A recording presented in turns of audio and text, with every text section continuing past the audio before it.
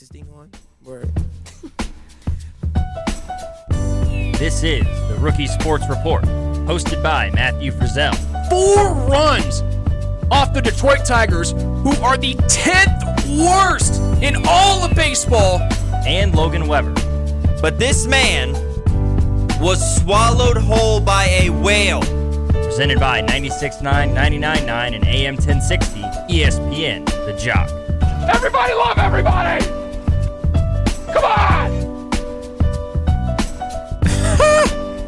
Oh, I love sports, and I love talking sports. And that's why we're here on the Rookie Sports Report podcast. And, of course, as you heard there by that 10 out of 10 intro from Logan Weber, we're presented by ESPN The Jock. Matthew Rizzo alongside said Logan Weber. That's me. That is you in the flesh. You were gone yesterday. I'm assuming you were taking an extra day to grievance over the fact that the Iowa Hawkeyes once again lost to Purdue in Iowa. It's like this as the second-ranked team in the nation. It's like this never-ending cycle. I don't understand what it is about freaking Purdue. It's the kryptonite. It's the Iowa Hawkeyes kryptonite for the black and gold. It's Purdue for whatever reason. You can't explain it in all sports. It's just one of those things. It's just like I think what it is with Purdue is like they just do things differently, like so much differently than Iowa does them. You know, they're like the anti-Iowa.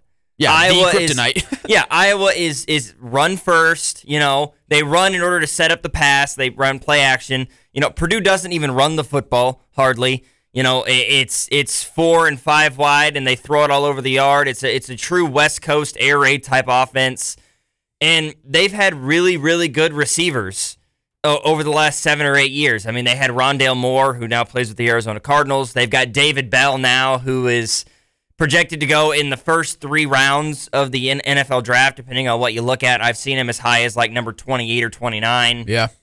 To falling as far as like the 70th pick in the 3rd round. And they've got guys like Milton Wright, who they've got there now as well. But they just do things the complete and polar opposite of the way that Iowa does things. And this is not an uncommon thing that we're witnessing when it comes to, you know, Iowa wins a big game and the next week it's a letdown. It happened in 2017 when Iowa went out and beat the absolute brakes off of Ohio State. You know, every Iowa fan, everybody in the country expected Iowa to lose that game by 20 going in. Iowa goes out and wins 55-24, dashes Urban Meyer and JT Barrett and all those, dashes Ohio State's playoff hopes. Nick Bosa was on the Ohio State team at that point. He got ejected in the 2nd quarter for targeting. Huh. That helped. Yep. Yeah, you know, he lowered his head and hit our quarterback in the head when he was trying to throw, stuff like that. So that definitely helped matters, but like it was just one of those days. Back in 2017, I mean, JT Barrett threw a pick 6 on the first play of the game. The first offensive play of the game, you know, after the opening kickoff, right? The first, like, actual play of the game. First play from scrimmage. Yeah, JT Barrett throws a pick 6, and it was just like, oh, here we go. It was just one of those days. And then the next week, Iowa goes out and gets beat by, like, 30 to Wisconsin. And it's like, you just beat a team that was probably 10 or 15 points better than Wisconsin, and then you just laid an egg. And that's exactly what happened. The offense absolutely laid an egg. But, you know, of course I was upset at the time. You know, my best friend, who's also a huge Hawkeye fan, he FaceTimes me after the game. We both just sort of like air our grievances. That's cool. But, you know. Not that they lost, but you guys faced each other. And it was just, the whole day was sort of tough. That entire Saturday, because Iowa, you know, my favorite team, the number 2 team in the country, they're 6-0. They lose their first game of the year. My alma mater, Northwest Missouri State, undefeated on the year, the number 2 team in the country, they also lose. They lost too? Damn. It was a tough day. All right. And I'm watching, you know, I'm running the Missouri State game here at the studio on Saturday, and Missouri State had a great performance, a 37-7 bounce back win against Indiana State, you know, after the mishap at Youngstown. So they got back on track. So that was good to see. But, you know, we've got the edit computer in there, so I'm running the Northwest game on the edit computer, which of course I've got the sound off, you know, so I can fully immerse myself into listening to the Missouri State game. And then I had the Iowa Penn State game up on the computer or up on the TV there in the new production studio via the ESPN app, which is solid, even though the game was on ABC. But of course, ABC is a partner of ESPN. Yeah. Right. Who both of those are owned by Disney because Disney owns everything. Disney Seems like it, yeah, Disney now. owns ABC, ESPN, Hulu, Marvel. They own everything. So I had that. So I had both games running at the same time. So that was hard. I had to watch both of them lose pretty much at the same time, within 10 minutes of each other. But yesterday I sort of had a chance to relax a little bit and really take it into consideration. Was it a tough loss? Yes. Was it a game we shouldn't have lost? Yeah. But that's Iowa, right? There's always one or two games a year that Iowa wins that they shouldn't win and loses that they shouldn't lose. They win games against better teams and they lose games against worse teams. I think that's what you saw these last 2 weeks.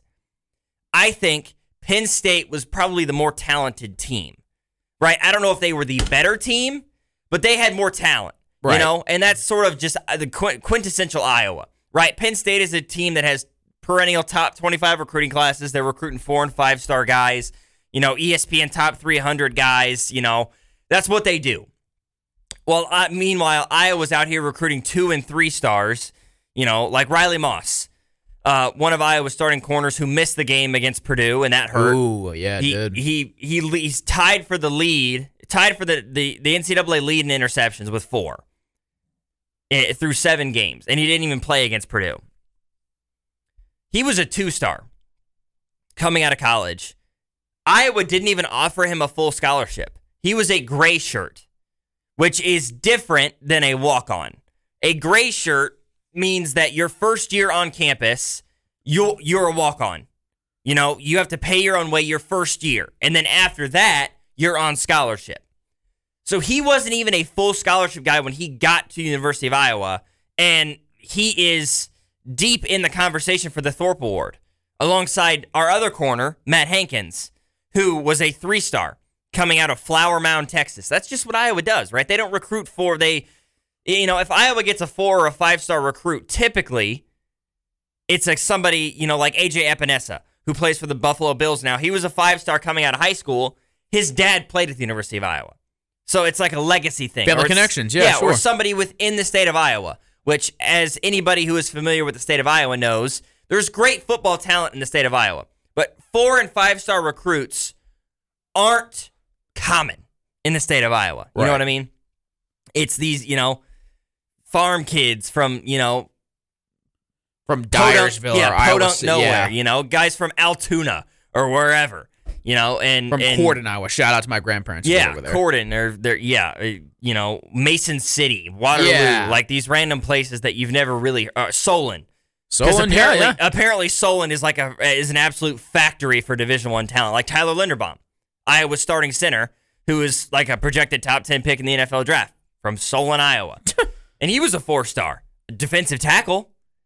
Still a 4-star. He was a 4-star D tackle that got moved to center during bowl prep for no reason, and now he's the best offensive lineman in college football.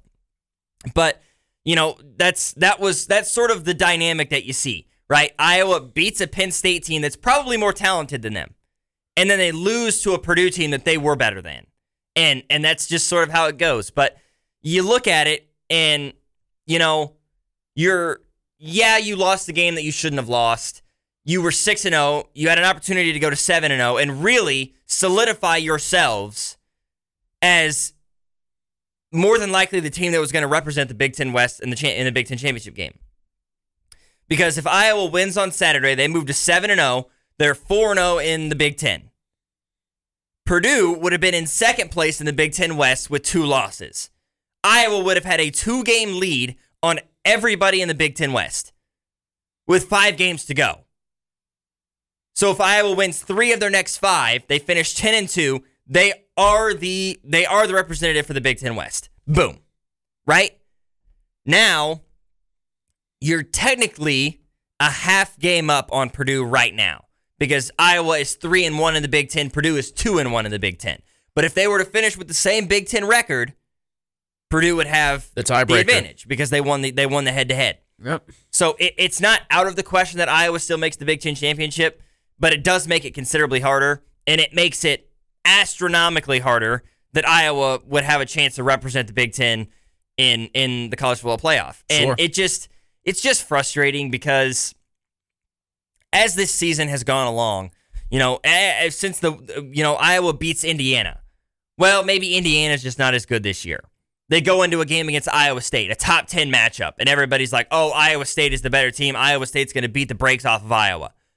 Well, Iowa does the opposite. Iowa takes it to Iowa State. They control the game from the kickoff. Well, maybe Iowa State's just not as good as we all think.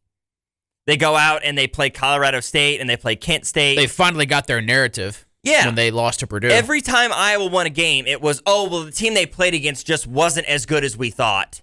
And so, we've seen guys on College Game Day that were like, well, offenses in college football are just down this year. Iowa's defense isn't as good as everybody says they are, blah, blah, blah, blah.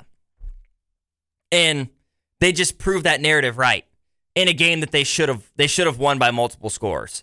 And it just, you knew as an Iowa fan that eventually this was going to happen. The same thing can be said for like the Kansas City Chiefs. The offense performed so well throughout the year for the Kansas City Chiefs, defense for Iowa, but the Chiefs defense or the Iowa offense wasn't holding up their end of the bargain, that eventually there was going to come a time where the offense wasn't able to keep pace for the Chiefs, or the defense wasn't going to be able to keep pace for Iowa. And that's exactly what we saw on Saturday with Iowa. The defense has been really carrying this team for most of the year, and they played a Purdue team that just had their number. They game planned well, and they have, in my opinion, the best receiver in the Big Ten in David Bell. And it just didn't go well. And that's the same thing that we've seen with the Chiefs throughout this year. The reason that the Chiefs are 3-3 is because the defense has performed poorly, and the offense hasn't been able to do what it has done in years past, and keeping pace with whoever they're going up against. There's been turnover issues. There's been drop issues. All these things that have forced the Chiefs to now look at a 3-3 mark. And that's what happened to the Hawkeyes on Saturday. But it's not time to panic if you're a fan of the Iowa Hawkeyes. It's not a time to panic if you're a fan of the Kansas City Chiefs. But you do need to have, the panic button is not on, but there is a slight hum of that alarm bell in the back of your head. You just know where it is. You know exactly where it is. Yeah, and thankfully the Chiefs did win on Sunday, because you would have had a brutal weekend if they did lose to that. Yeah, I'll say this. They didn't look that inspiring in the first half, did Kansas City. They were down 13-10 to Washington. Then they realized, oh yeah, we're the Kansas City Chiefs. We're the most talented team, or one of the most talented teams in football, playing against a team that doesn't even have a mascot. Let's beat the brakes off them. And they did win it 31-13 there. Cowboys are also now, 6-1 now? 5-1, 6-1? 5-1. Tops in the NFC East, which isn't saying much, but still. NFC least. Still 5-1. And look, they're getting some talk like, hey, maybe they're Super Bowl contenders. Maybe, they're not as bad as we thought. Oh, here we go. From the ESPN folks, and of course, guys like, I love it when Michael Irvin goes on with Stephen A. Smith on First Take, whatever, and he just totally just gloss over the Dallas Cowboys, does Michael Irvin. And, I was kind of worried there at first. I'm not going to lie. I like that meme you had me there at first, not going to lie. Cowboys did not look that good against the Patriots, but they still found a way to win, still won in New England for the first time in 10, 15 years. And, Dak continues to show why he's probably going to be the comeback player of the year. Another great performance there. Love that. CeeDee Lamb just continuing to get touchdown pass after touchdown pass, former Oklahoma Sooner. I've had a couple of fans, I had a follower of mine tweet at me Boomer Sooner after I posted the gif of CeeDee Lamb dancing because, of course, he got the game-winning touchdown. And then he waved to his defensive back hey, see ya, nice coverage, dummy. It was awesome. I love when the Dallas Cowboys win, and They now head into a bye week 5-1, and their lone game that they've lost was in week 1 to the defending Super Bowl champion Tampa Bay Buccaneers by 2 points. Yeah. So you'll take that. You got that. We take those. You got that Google Doc up. The Google Doc, yeah. Let's get that Google Doc up and see who had the most correct pick'ems this week. Let's see here. I haven't fully made it yet. Of course we made our picks, but I haven't put it green and red or whatever. Let's see here. So we both had Bucks and Eagles, right? We both lost the Dolphins and Jaguars. I know, shocking. That's tough. The Jaguars have to go overseas to win, apparently. I had an inner battle with myself about picking the Jaguars in this game, and I went against my gut, and it did not pan out for me. Yeah, you won the Bengals Lions pick 'em. God, the Lions are so trash. Vikings and Panthers. Who did win that game? Was that it was the Vikings won that game in overtime. Yeah, Vikings won in OT. You won that one. Texans obviously beat the Colts. We both picked the Colts to win that one. Rams beat the Giants. We also picked the Rams to win that one. Ravens got a big win against the Chargers. You picked the Ravens to win. That's another loser for me. Packers defeat the Browns. We both picked them. Cardinals defeat the Bears. Bears. Yeah, Packers beat the Bears. Bears and Browns are right next to each other on my Google Doc, so my apologies. Cardinals beat the Browns. We both picked the Cardinals. Raiders actually beat the Broncos, yet we both picked the Broncos, so thanks, Denver. Cowboys beat the Patriots. We both picked the Cowboys. Seahawks beat the Steelers, in which the Steelers Pittsburgh beat the did Seahawks. win that one, Yep. yeah. And then, hey, I at least got one right. I thought that the Titans would come out and have a good performance against the Bills, and you're just like, dude, stay off the weed. But no, You were right. I was right. Titans won it last night over Buffalo, 34-31. Derrick Henry did Derrick Henry things. Yeah, Derrick Henry. 20 carries for 143 and 3 scores. Good Now let's hope he Lord. doesn't do Derrick Henry things against Kansas City next Sunday afternoon at noon. Yeah. In Tennessee, nonetheless. But now I'd call that a win for your side on week 6 because I got a few of them wrong. I got more of them wrong than you did. But you bring that up. I had on a tab here as well, and this is kind of an audible. I'm kind of changing gears here to another sport, but of course the NBA season starts tonight.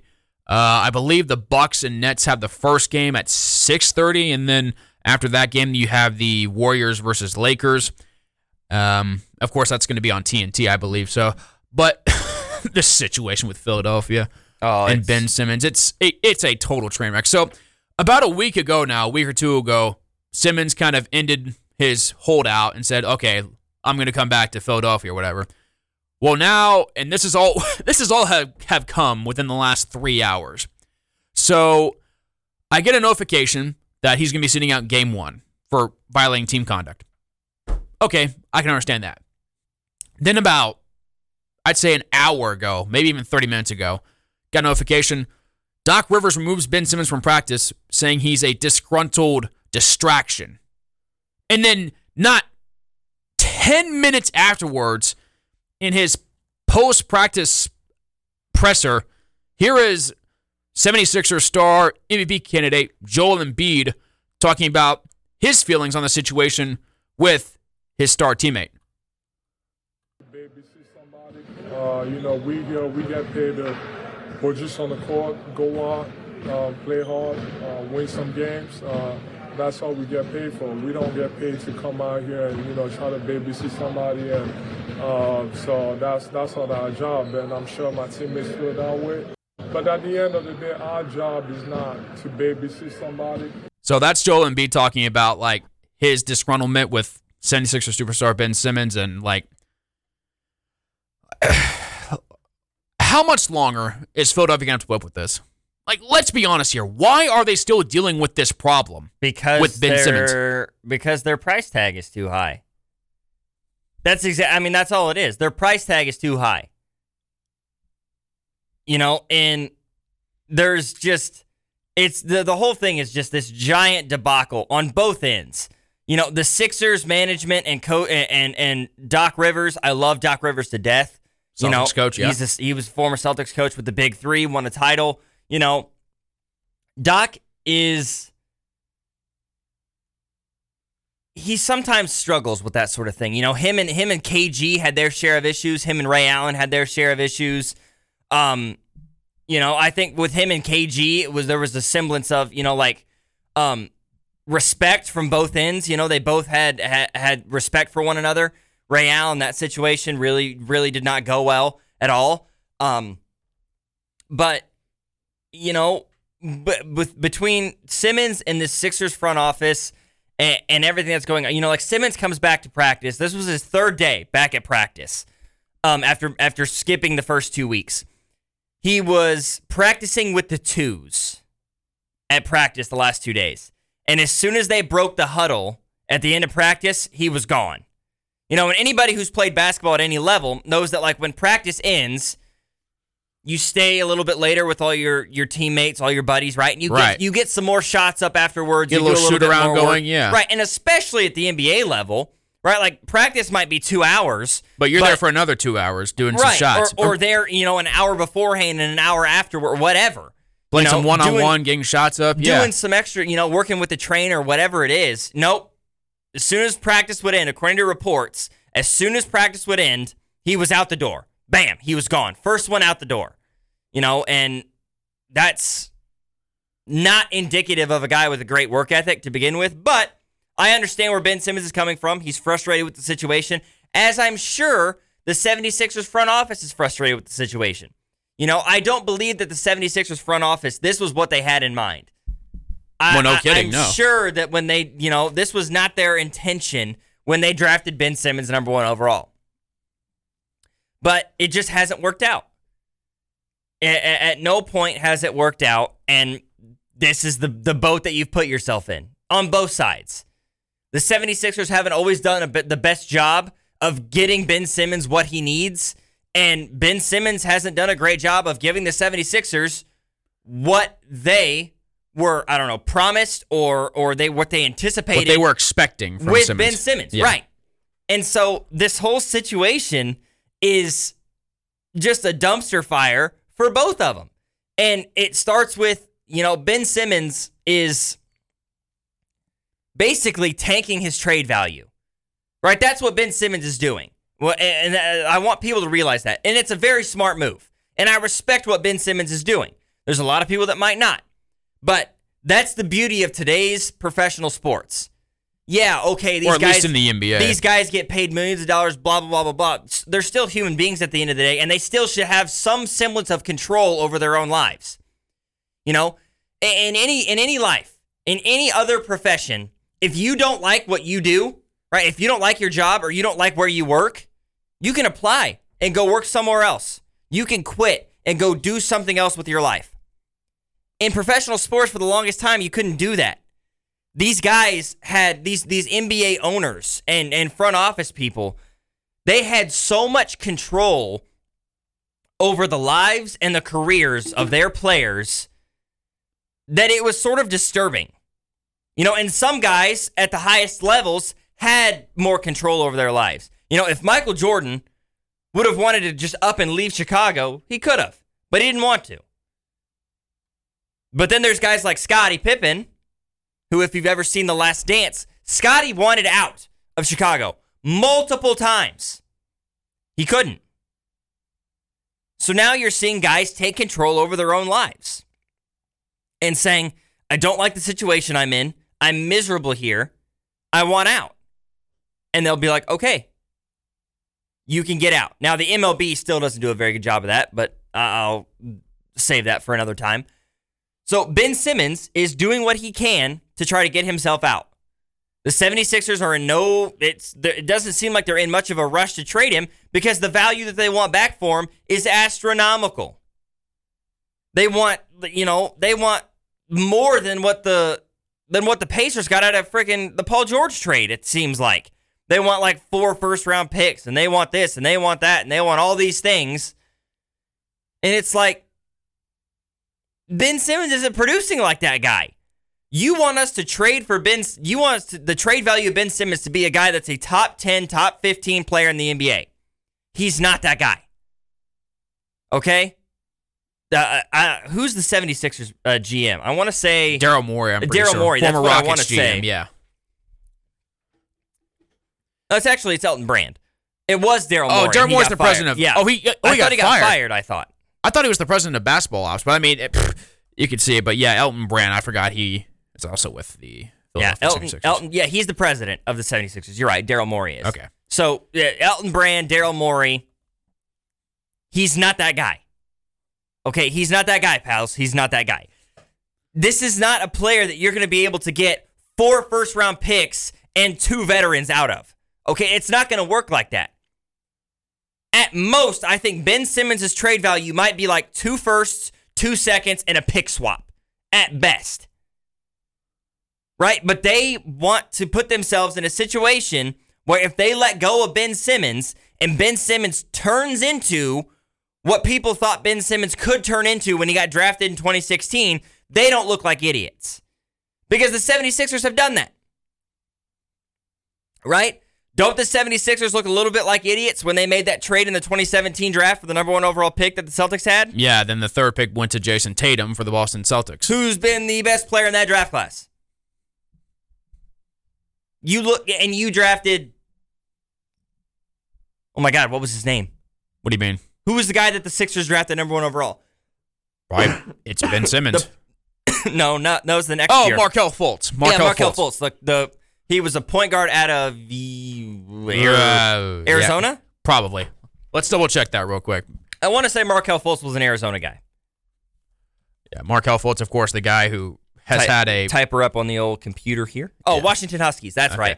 Yeah, of course, the guy with the broken jump shot, but he's kind of figuring it out now in He is Orlando. playing much better in Orlando. Right. He fits that system much better in Orlando. And, that might be, that could be part of it. It just doesn't seem like the 76ers can find a freaking point guard at all. So you've got Ben Simmons playing the point guard. And now you have a disgruntled point guard in Ben Simmons. Right. And Philadelphia. at 6'10", with his ability to handle and pass, yeah, him playing the point guard makes sense. But as sort of a point forward, sort of in the same way that Luka Doncic plays point guard, where he's not always playing the point. But that's what Ben Simmons has to do. And because he's had to do that, his skills as a big at 6'10", his scoring ability down in the paint has suffered because of that. And that may be part of his stunted development. I don't know. But it's just, this situation is only going to get worse for both parties involved. The 76ers, are they going to get what they want out of Ben Simmons? No, you're not. No, they're not. So you mean you're going to have a disgruntled superstar who's not going to be playing, your former number 1 overall pick, and he's just going to be sitting on the bench. Or hell, he's not even going to be at the games. He'll be doing stuff elsewhere. Here's what's going to happen. If this continues, one of 2 things is going to happen. Number 1, his trade value is going to drop. It's going to continue to drop more and more and more, and you're going to have to take a trade that 6 months from now is going to be just idiotic to take compared to the deals that you were getting offered to you back in this offseason. Some of the reports of like people offering them 2 and 3 first-round picks that they turned down, if this continues and you're midway through the season and you take a trade for 2 firsts and a second, you're going to look like an idiot. Because teams were offering you a lot of picks and you turned it down for a deal that looks foolish now. Or the second option is you just hold on to him. And all that's going to do is drag down your entire franchise. It's going to drag down Joel Embiid, Matisse Thybulle, Tobias Harris, Seth Curry. It's going to drag everybody down. It's going to drag your entire franchise down. And then pretty soon, Daryl Morey, Elton Brand, you guys might be out of a job. So figure it out. That's the thing I don't think a lot of people understand. People want to rag on Ben Simmons a lot. Ben Simmons has all the power right now. All of it. And frankly, I hope the owner, though, realizes what's going on, though. I'm pretty sure he does. But I think they all know what's going on. But I think that they're too... I don't know if it's pride. I don't know if it's determination to get the deal that they want. But I just don't see them getting what they want out of this. With everything that's going on right now with the Ben Simmons, do you really expect Ben Simmons to just, get his 1-game suspension and become a first-team All-NBA guy this season? No. There's no way. There's absolutely no way. But I think they'll just hold on to him just because, we own you in some essence. We're not going to let you go and get you traded away for, one first-round pick or whoever, whatever. And Ben Simmons is going to do the smart thing, right? He held out for as long as he could hold out to try to prove his point. So now what he's going to do is he's going to show up. He's going to go to practice. He's going to go to the games, whether he plays or not. He'll sit on the bench. When he gets in the game, he'll play, and he'll try to play at his best. He doesn't care. Because here's what's going to happen. He's either going to get traded, but either way, he's going to get paid. And if he stays in Philadelphia, Philadelphia is going to have to pay that $30 million a year contract. He's not going to sit out. He's not going to leave the team. He's not going to refuse to practice or refuse to play. No, he's going to show up every day, collect his paycheck, and be like, thanks, morons, you're paying me to do nothing. Yeah, because they gave him the max already. Bingo. He doesn't care. Which makes the 76ers look more like idiots. And it couldn't have happened to a better franchise. I'm so glad Philly's having to deal with this BS. Me too. I love it. I am a Celtics fan. And I'm a Lakers hate fan. the So, yeah, I Sixers, can't man. stand the 76ers. According to news sources from guys like Woj and Shams on Twitter, sources say Doc Rivers asked Ben Simmons to join a defensive drill today. Simmons refused. Rivers then asked again, and Simmons once again said no. Rivers then told Simmons he should just go home, and Simmons dropped the ball and left. Just like just that. following coach's orders. Gone with the wind. So Simmons is set to earn 33%. $33 million. Excuse me. $33 million this season. I was going to say 33% of the cap. He's already been paid half of that $33 million. He's already gotten 16 and a half of it. Oh, Philly. Philly. Never change.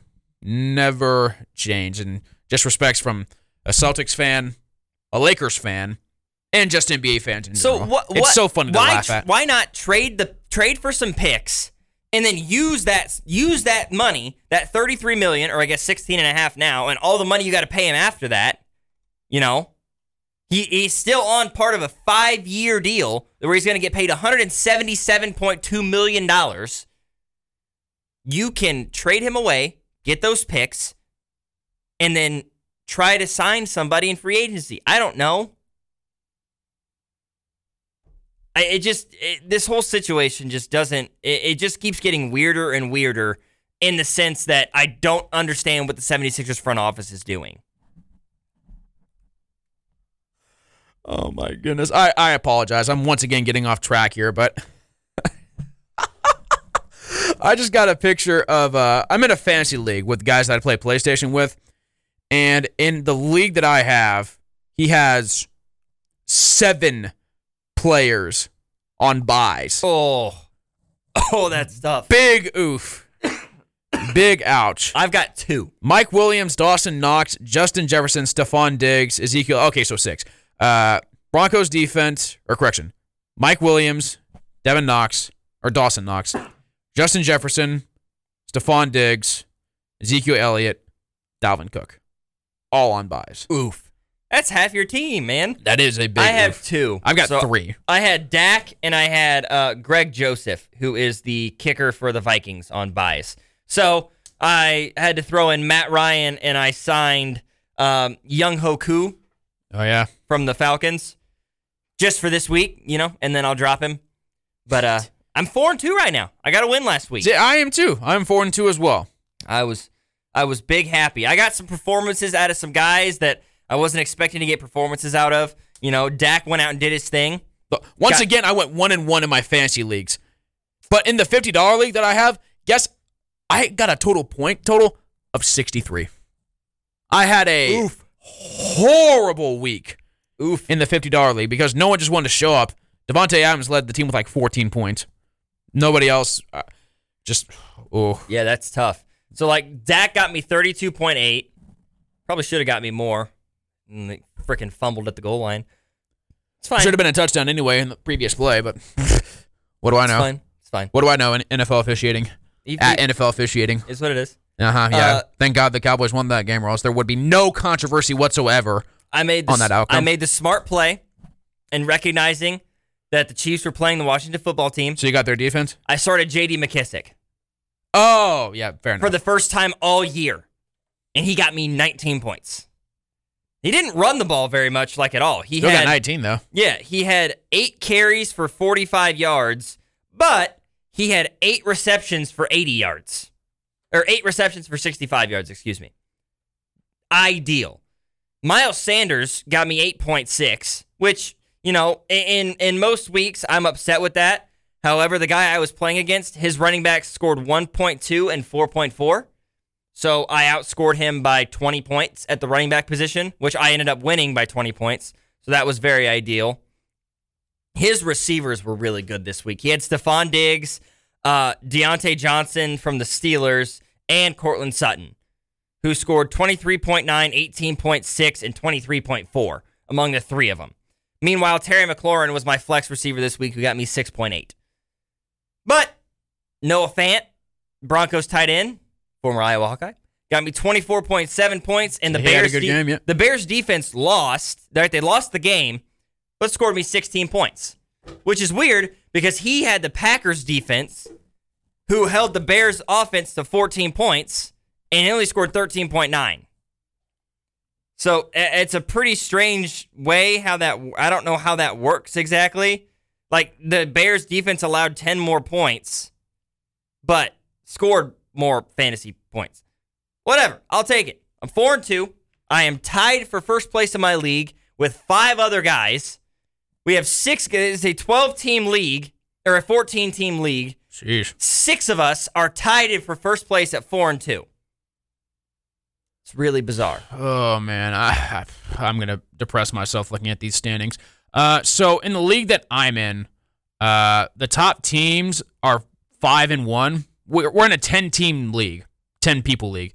The top team in my division is 5-1. There's 2 guys that are 5-1, and then me and 2 other guys are all 2-4. So we're 3 games back currently at the moment. But in my other league that I have with my PlayStation boys, we get on there, play some. Actually, no, I don't play Madden. I don't play that BS. I watch them play it, and I can just see the depression that they have playing it because the game is garbage, but it's the only football game you can play. There's no other, there's no other league or whatever or game that you can play or whatever. So they just continue to watch as X Factor wide receivers catch balls in triple coverage, and they can do nothing about it. Anyway, in my other league with the PS Boys, I'm actually owner of the second best record. I'm 4-2 in first place in my division. W. I'm not going to get any money out of it. But hey, you know what? Wins are wins. And right now, team that's winning a lot is the St. Louis Blues. Right now, they're 2-0 on the season, and they got a nice win last night against a rebuilding team in the Arizona Coyotes. 7-4. 7 goals. That's 11 goals in total. That is a lot of scoring. St. Louis Blues win that one by a final score of 7-4. It didn't look good early on. They were down 2-1. Arizona got their first goal of the game, and then they got the goal that made it 2-1.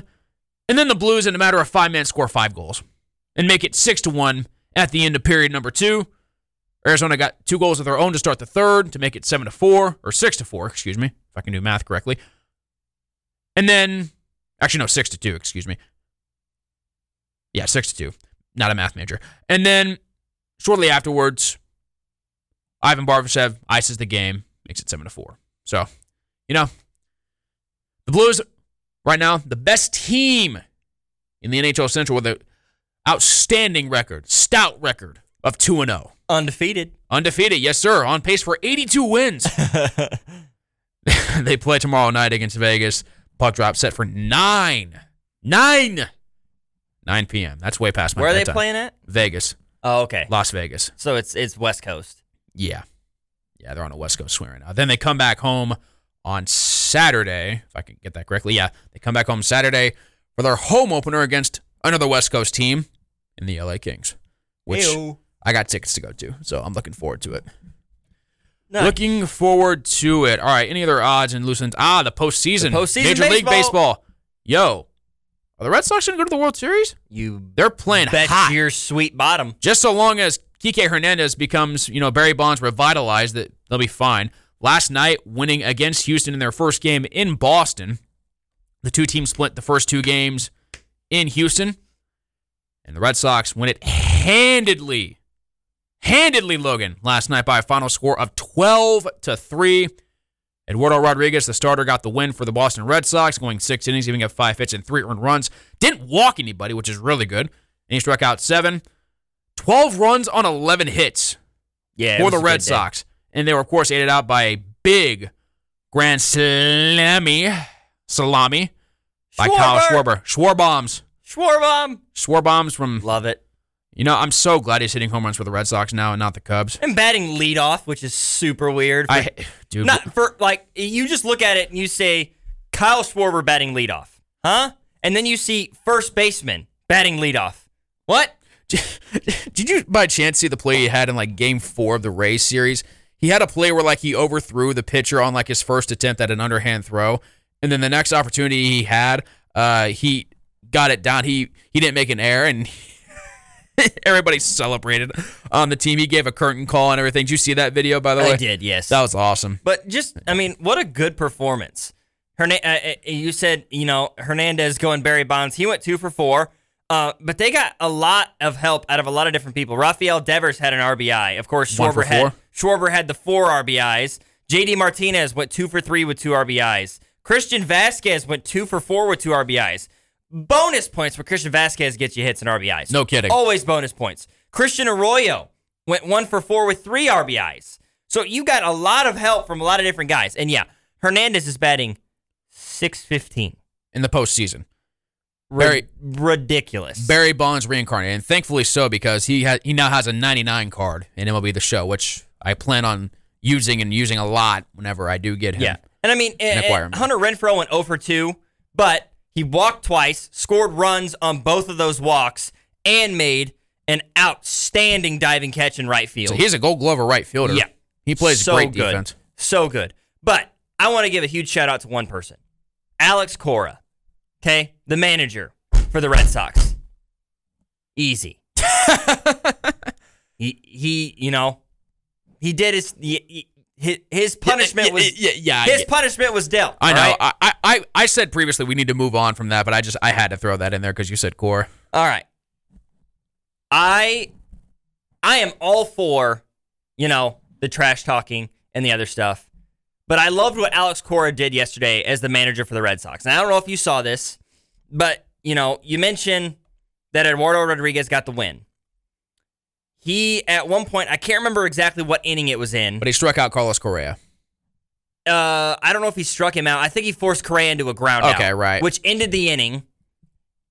Rodriguez is walking back to the dugout, and he does the time thing, which is what Correa did after he hit the bomb in Game 1. You know, it's my time or whatever. Right. And so Rodriguez responds and does the same thing. And Cora let him have it from the dugout. Just shaking his head. No. Because, I mean, at that point, what was the score of that game at that point? I think that was at maybe the top of the third. Or maybe the top of the fourth. So I have the box score for today's game. The Red Sox had already scored 9 runs at that point. It was 9-0 at the end of at the end of 3. Yeah. This ball game was pretty well in hand. You know, like if it's a close game or a situation, just focus on what you're doing. You know, and I am one of those guys. I am all for the ribbing and the trash talking, all that crap. I love it. And I think it should 100% just go for it, you know? But at that point, you know, you've got him already, you know? You got him out. You're up by 5, 6, 7, 8 plus runs or whatever it was at that point. You've already got him. There's no need to go after him even more. Because here's the thing. There are guys at the professional level, and I've said this before on this podcast, you know, different guys can react to trash talking in different ways. You know, there's the guys that are going to crumble. There's the guys that are going to talk trash back. Or there's the guys that are going to be like, all right, man, bleep you, and he's going to go out and he's going to go 3 for 4 tomorrow, or he's going to go 3 for 4 tonight, whatever. And Correa can be one of those guys. One of those guys. Yeah. That he can, if you give him something that he can use as fuel, you know, he can Michael Jordan, and I took that personally. Baseball is one of those games that in a low-scoring matchup, A 3-1 win. One hit can change everything. One guy can carry you to a win. One hitter can carry you to a win at times. Correa could go 3 for 4 with 5 RBIs tonight, and the Red Sox could lose 5-4. And Eduardo Rodriguez looks like an idiot. I love it, though. I do too. I do too. I guess, but I want to applaud Cora for what he was able to do. Right. At that point in the game, with that situation, you've already got them down. Don't give them extra fuel. Sure. You've got you look like you're on the path to taking a 2-1 lead. You've got the home field advantage now. At this point, you're still in Boston. Just take what you've got and run with it. Don't give them anything else. You know what I mean? Sure. It's not the trash talking that bugs me. It's the timing of it. It's not even the timing. It's don't give those guys. You've already got them down. The circumstances, yeah. Yeah, you've already got them at that point. You've already got them down. You've got your foot on their neck. It's not like you're not squeezing or anything. It's just there. It's just comfortably resting. Hey, we've got you, right? The reversal can still happen.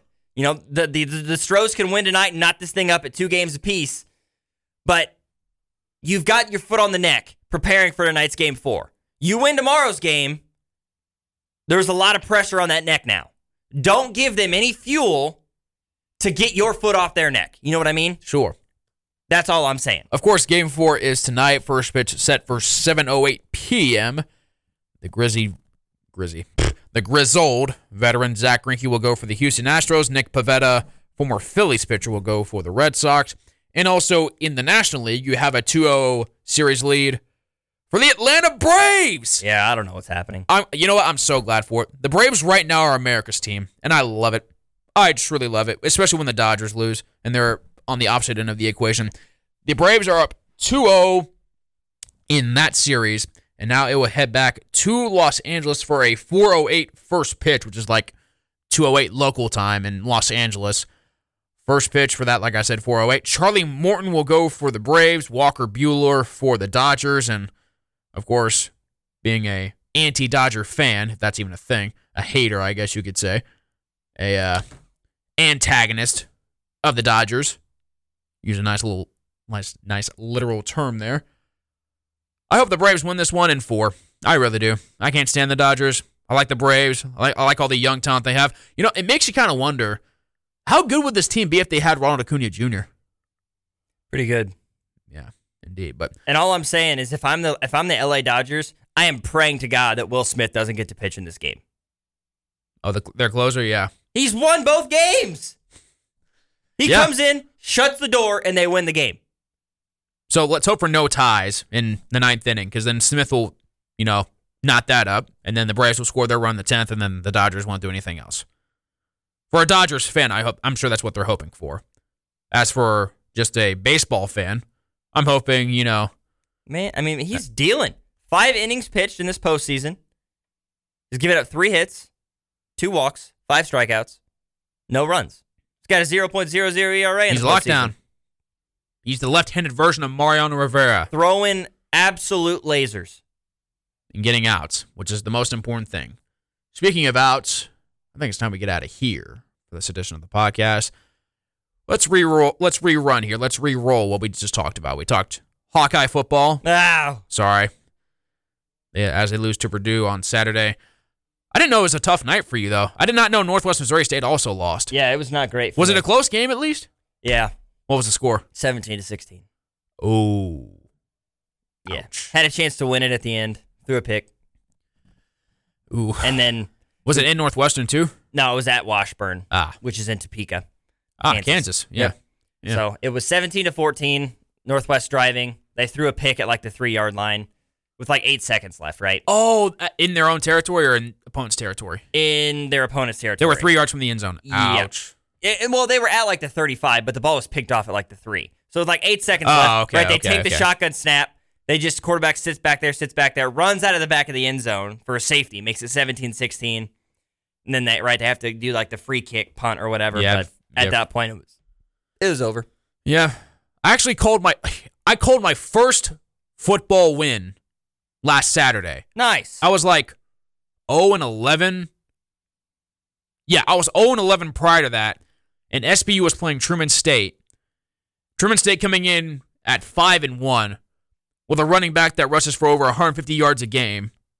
The Bearcats hold them to 101, which is still really good, but, they hold them in check. The Bearcats offense, which is just outstanding, continues to perform well, and they beat Truman State 26-21 in an upset. And that was how I got my first win. And broadcast number 200, by the way, of yours is truly career. Nice. So, I had a good weekend. Apparently, also did a lot of SBU fans because, of course, their team won their first home game of the regular season. They'd won 2 games on the road prior. They won against Lake Erie College and they won against William Jewell, though. I mean, no offense to any Cardinal fans, but a lot of people beat William Jewell. There. But they haven't won at home until last Saturday, and really was happy for them, and now they'll be back home next week, not this upcoming Saturday, but next Saturday against McKendree, which, dude, that's going to suck. Because they're both Bearcats, and both of their team colors are white and purple. Oof. I know. Why couldn't McKendree stay in the MIAA? And, SBU could, go to the GLVC. Was McKendree in the MIAA? I don't know. I don't believe McKendree was ever in the MIAA. Maybe SBU should have just stayed in the MIAA, but then again, maybe if SBU stayed in the MIAA, they'd probably be 1-5 right now. Maybe. I don't know, though. True that. All right, Logan, always a pleasure, and we'll do it again tomorrow. And also, folks who are tuning into the podcast and also big fans of Sports Talk with Art Haynes and Wyatt Wheeler, we're going to be filling in for that dynamic duo with the young rookie duo, so we're looking forward to that. Tune in Thursday, 4 to 6, and we'll have a nice session there talking sports and whatever. Probably a lot of whatever, but who knows? Only the future knows. True. And we don't know the future. Logan, always a pleasure. We'll do it again tomorrow. Absolutely. For Logan Weber and Matthew Rizal, this has been the latest edition of the Rookie Sports Report podcast. And hey, remember, don't let anyone tell you the odds. The earth isn't flat, Kyrie.